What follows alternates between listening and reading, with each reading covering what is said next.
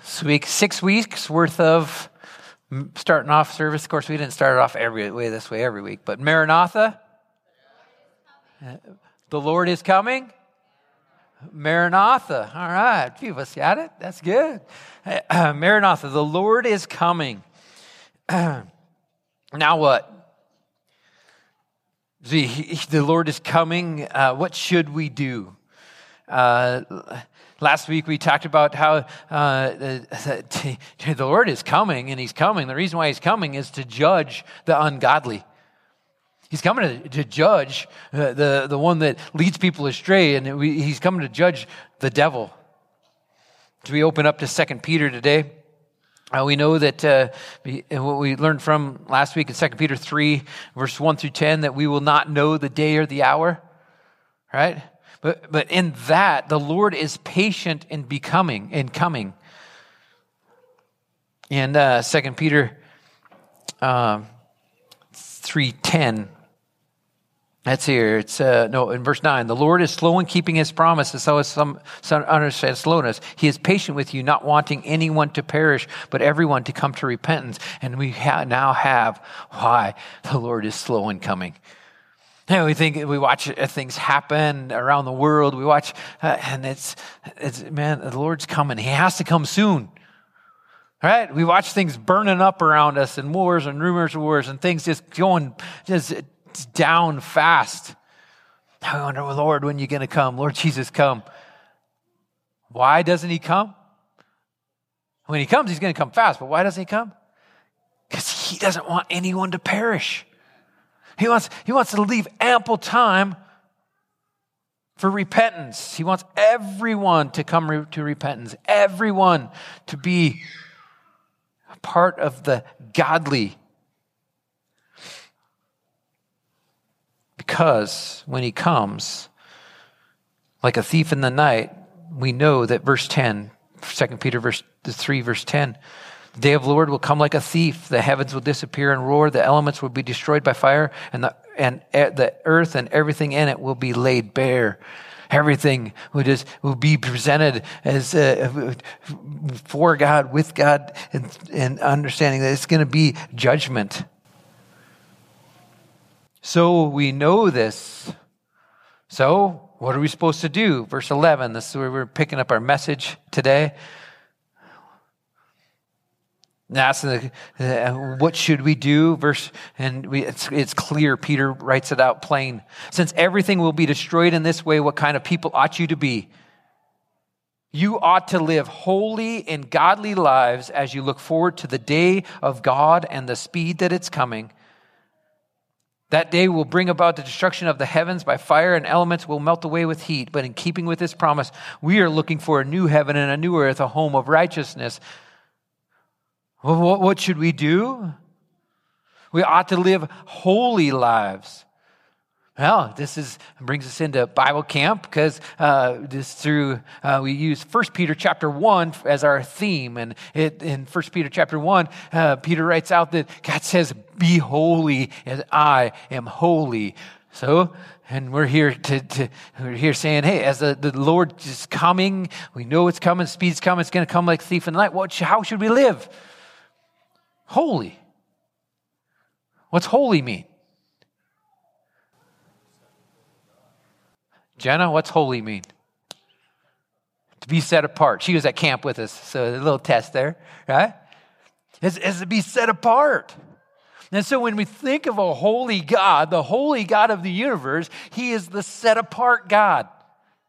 Right? And if you have like a collection of stuff, and there's maybe one piece that's more valuable than the rest, it's like, man, we'll set that apart, and we'll encase it, and we'll take care of it, right? That's set apart. It's holy, it's special. Well, this is the holy God, right? That's why He gives us the command to have no other gods before me, because I am the set apart God. And so now we know that we're supposed to be holy with Him. We're to live holy God, set apart lives for God. Holy lives. Godly lives. This is what we're supposed to live out. And that's how we ought to live. many times ask for God's will in our lives. Well, we have it pretty clear here. Just pursue God and what he has for you.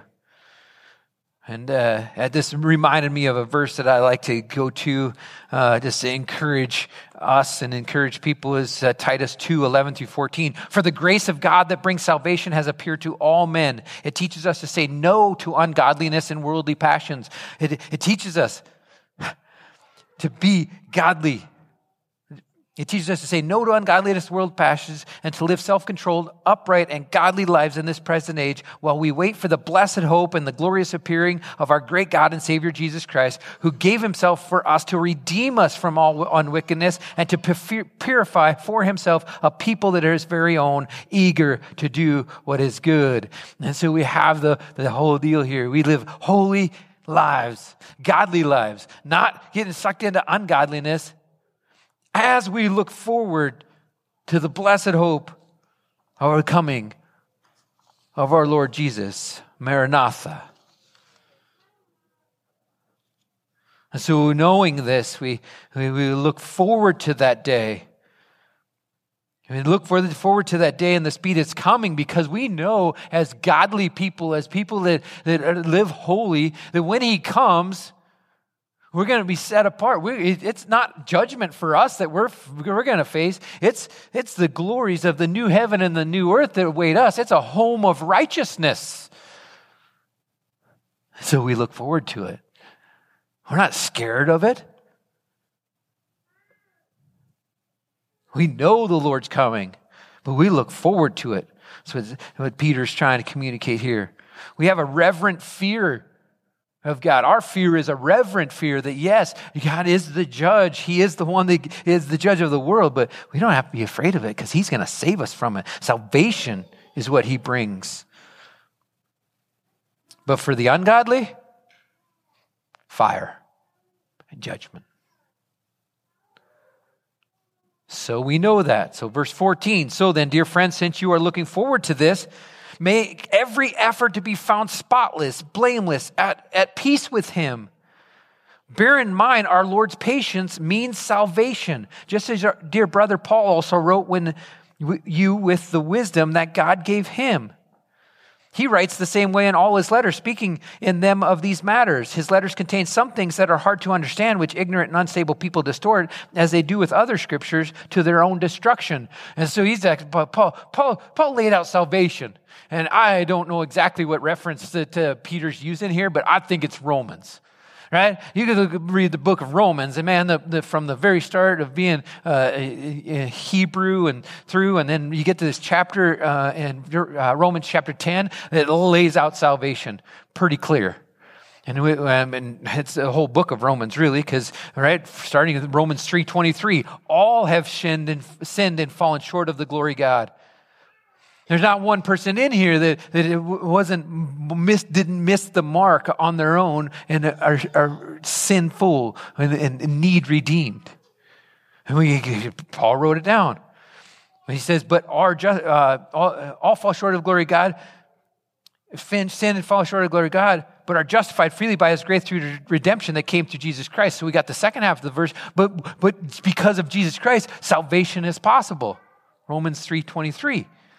Romans 6:23, for the wages of sin is death, but the gift of God is eternal life in Christ Jesus our Lord. So we have this understanding of salvation that, man, it's available because sin, the consequences of sin is death. The consequences of sin is death to relationships. It's death to us spiritually. Even to the point of, it leads to physical death. But the gift of God is eternal life in Christ Jesus our Lord. So this salvation is before us. And Peter is writing it, right? Make every effort to be found spotless. Bear in mind that the Lord's patience means salvation. We want, just like Jesus says, he's holding off so that people will repent and be saved. Right? We're supposed to live holy, and we're supposed to live, what does it say exactly? Spotless and blameless, and be peace at him so we know salvation. Romans 10, 6 through 12 say, hey, if you confess with your mouth and believe in your heart that Jesus is Lord, you will be saved. We're going to break that down, but for the sake of time, if you want a salvation message that Paul wrote, some of it's, it's hard to understand, like Peter says, but if you want to press in and read about salvation, it's Romans 10, 6 through 12. See, people like to distort that, and they like to make it about action, physical practice, but they do that to their own destruction. But the salvation is available. That's why we go to Bible camp. That's why we challenge people. And just this last week, we were at a campfire. I like to have a man campfire, and the ladies have their own campfire at least one night during the week. And I just like to challenge young men to be men of God. And how would you do that? Basically, start with salvation. Hey, are you willing to be a man of God? Put your faith and trust in Jesus Christ. Believe that he went to the cross for you. His body was broken. His blood was shed for you to defeat sin so that you don't have to slip into the worldly idea of what a man is.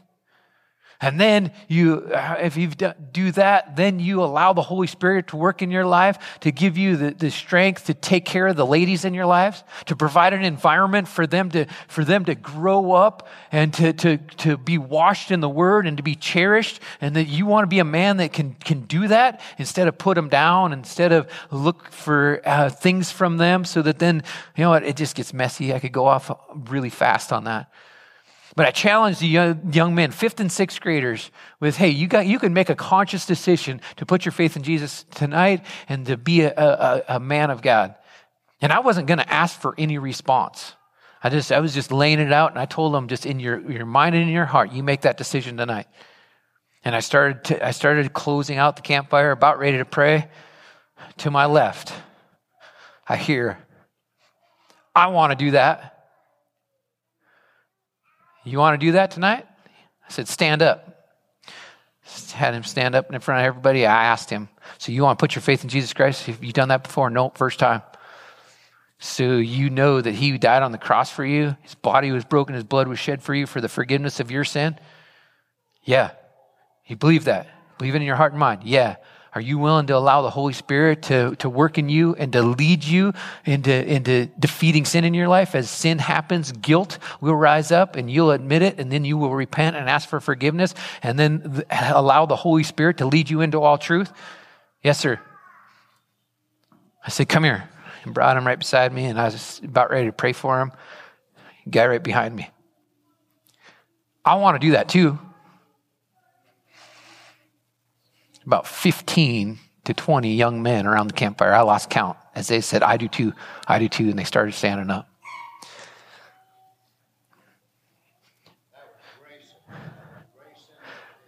Grayson, yep. Young man named Grayson was the first one to start that. He stood up, and this is the idea of salvation. The Lord's still saving people. If you're here today and he just like, okay, yeah, right, he's patient, wanting to lead you to true repentance. People want to distort it, make it about actions, physical practices, but they do that to their own destruction. It is about coming to faith, believing in your heart and your mind, and knowing the salvation and putting it into practice.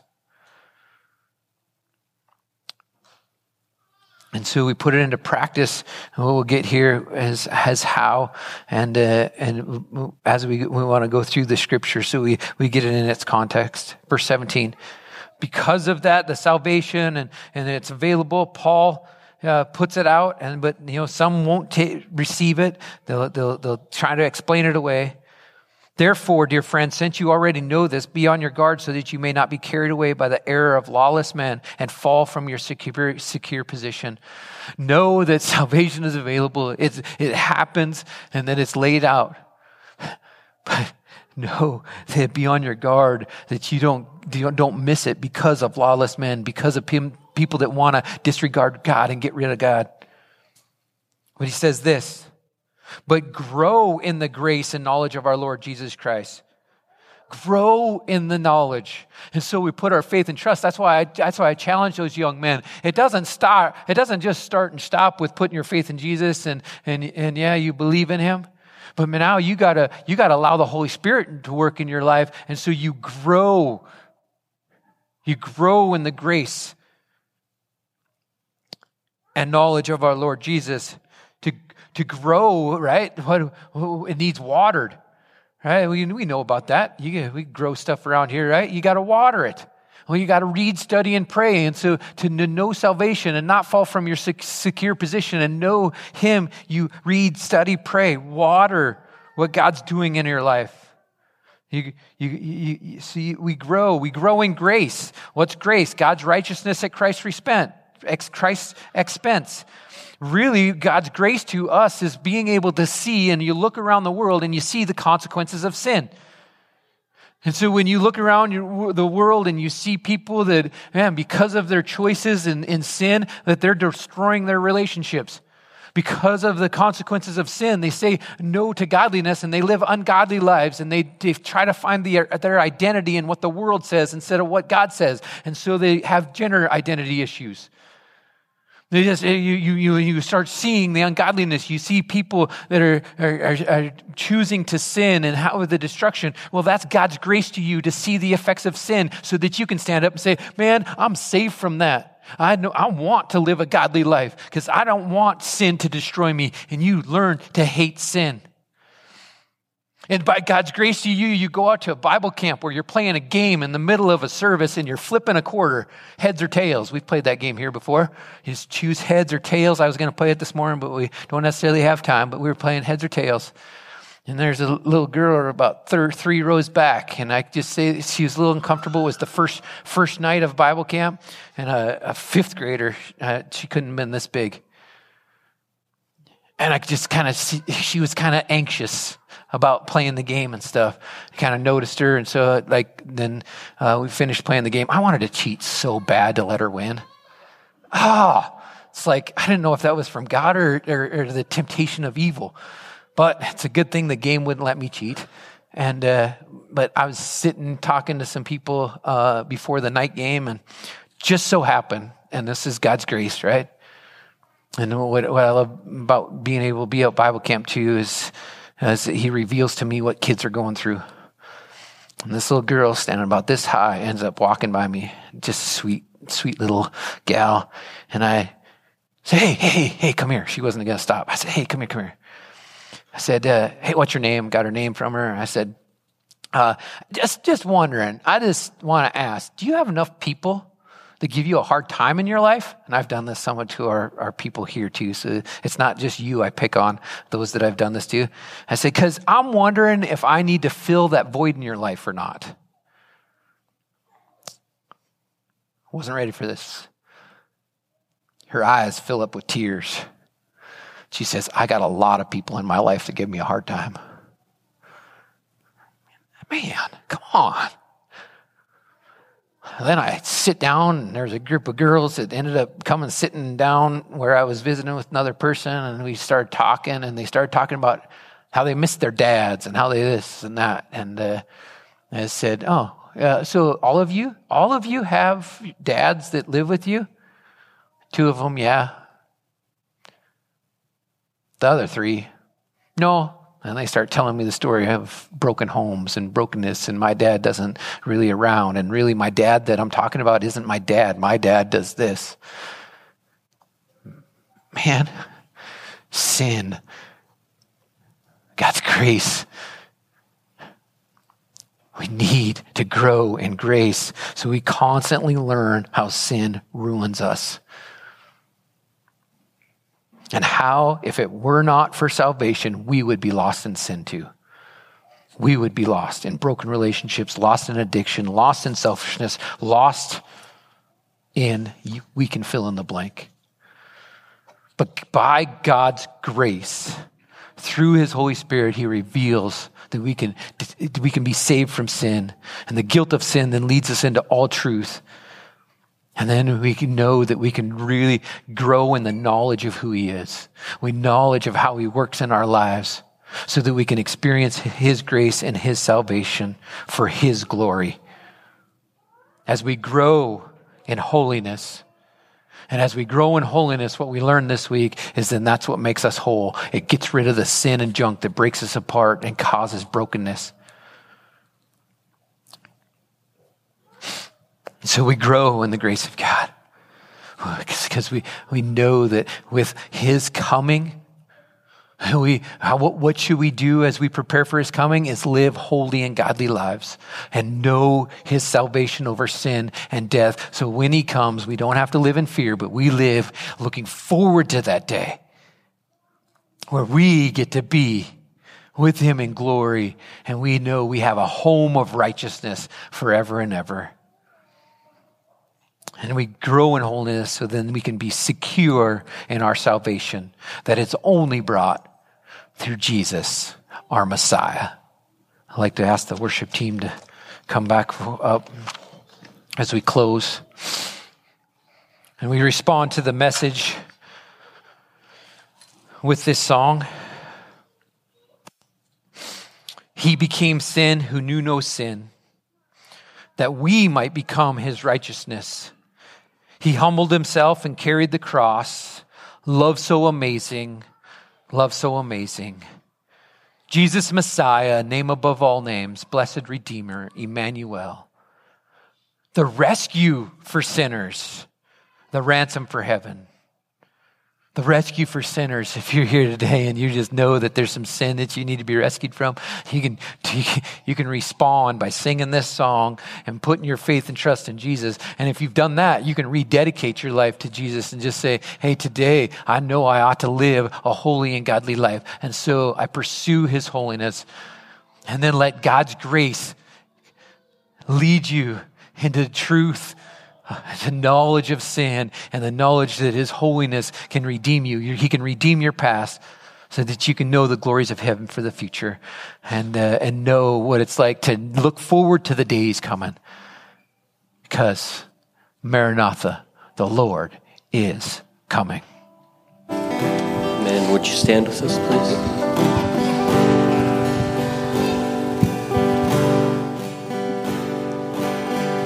Became sin, who knew no sin, that we might become his righteousness. He humbled himself, and he carried the cross. Love so amazing, love so amazing.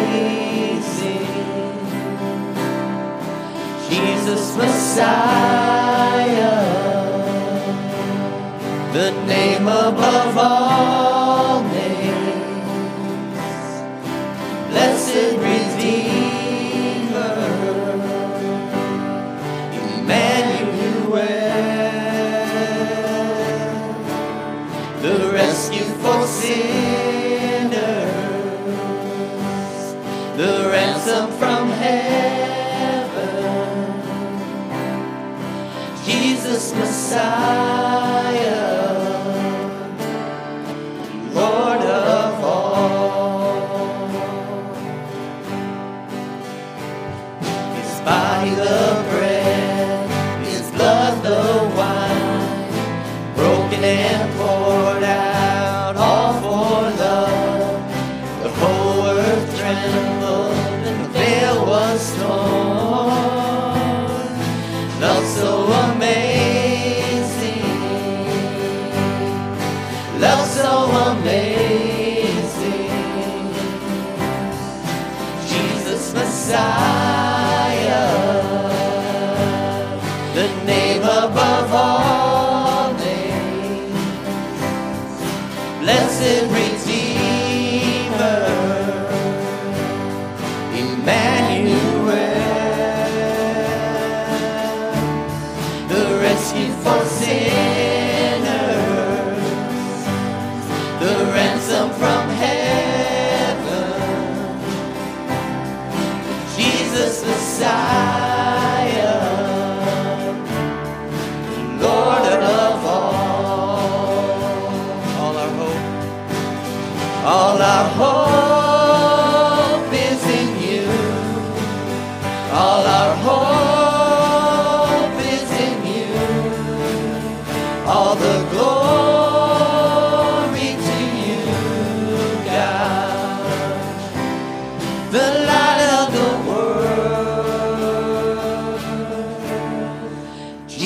Jesus Messiah, the name above all names, blessed Redeemer,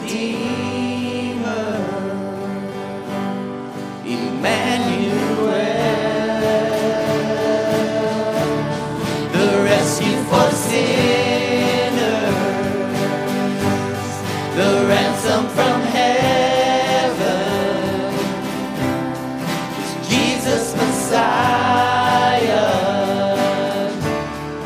Lord of all. Jesus Messiah, Jesus Messiah, Lord of all. It's Jesus Messiah, Lord of all. Finish the story. My little conversation with that little gal the rest of the week. She you could tell that her anxiousness went away as the days followed, and she had a great week at camp. And whenever she'd walk by, I'd get a high five from her. So we just encourage each other, and yeah, feel free to high five each other on your way out of here as I pray. Father God, thank you so much for who you are and how you've defeated sin, and that we can live in that if we'll put our faith and trust in you and seek you. And Lord God, we're told here that as we see the destruction of the world and we see things falling apart, Lord God, that we then are called to rise up and live holy and godly lives and look forward to the day and the speed that you're coming. Maranatha. So that we can know, because we know the new heavens and the new earth and a home of righteousness are for us and stored for us, for those that too seek you with all of our heart, soul, mind, and strength, and love our neighbor as ourselves. May your love go before us now, and may we have a great week just seeing your grace to us in new, special ways, because you want to allow us to grow in you and grow in the knowledge of who you are. Thank you so much for today. We pray this in your name. Amen.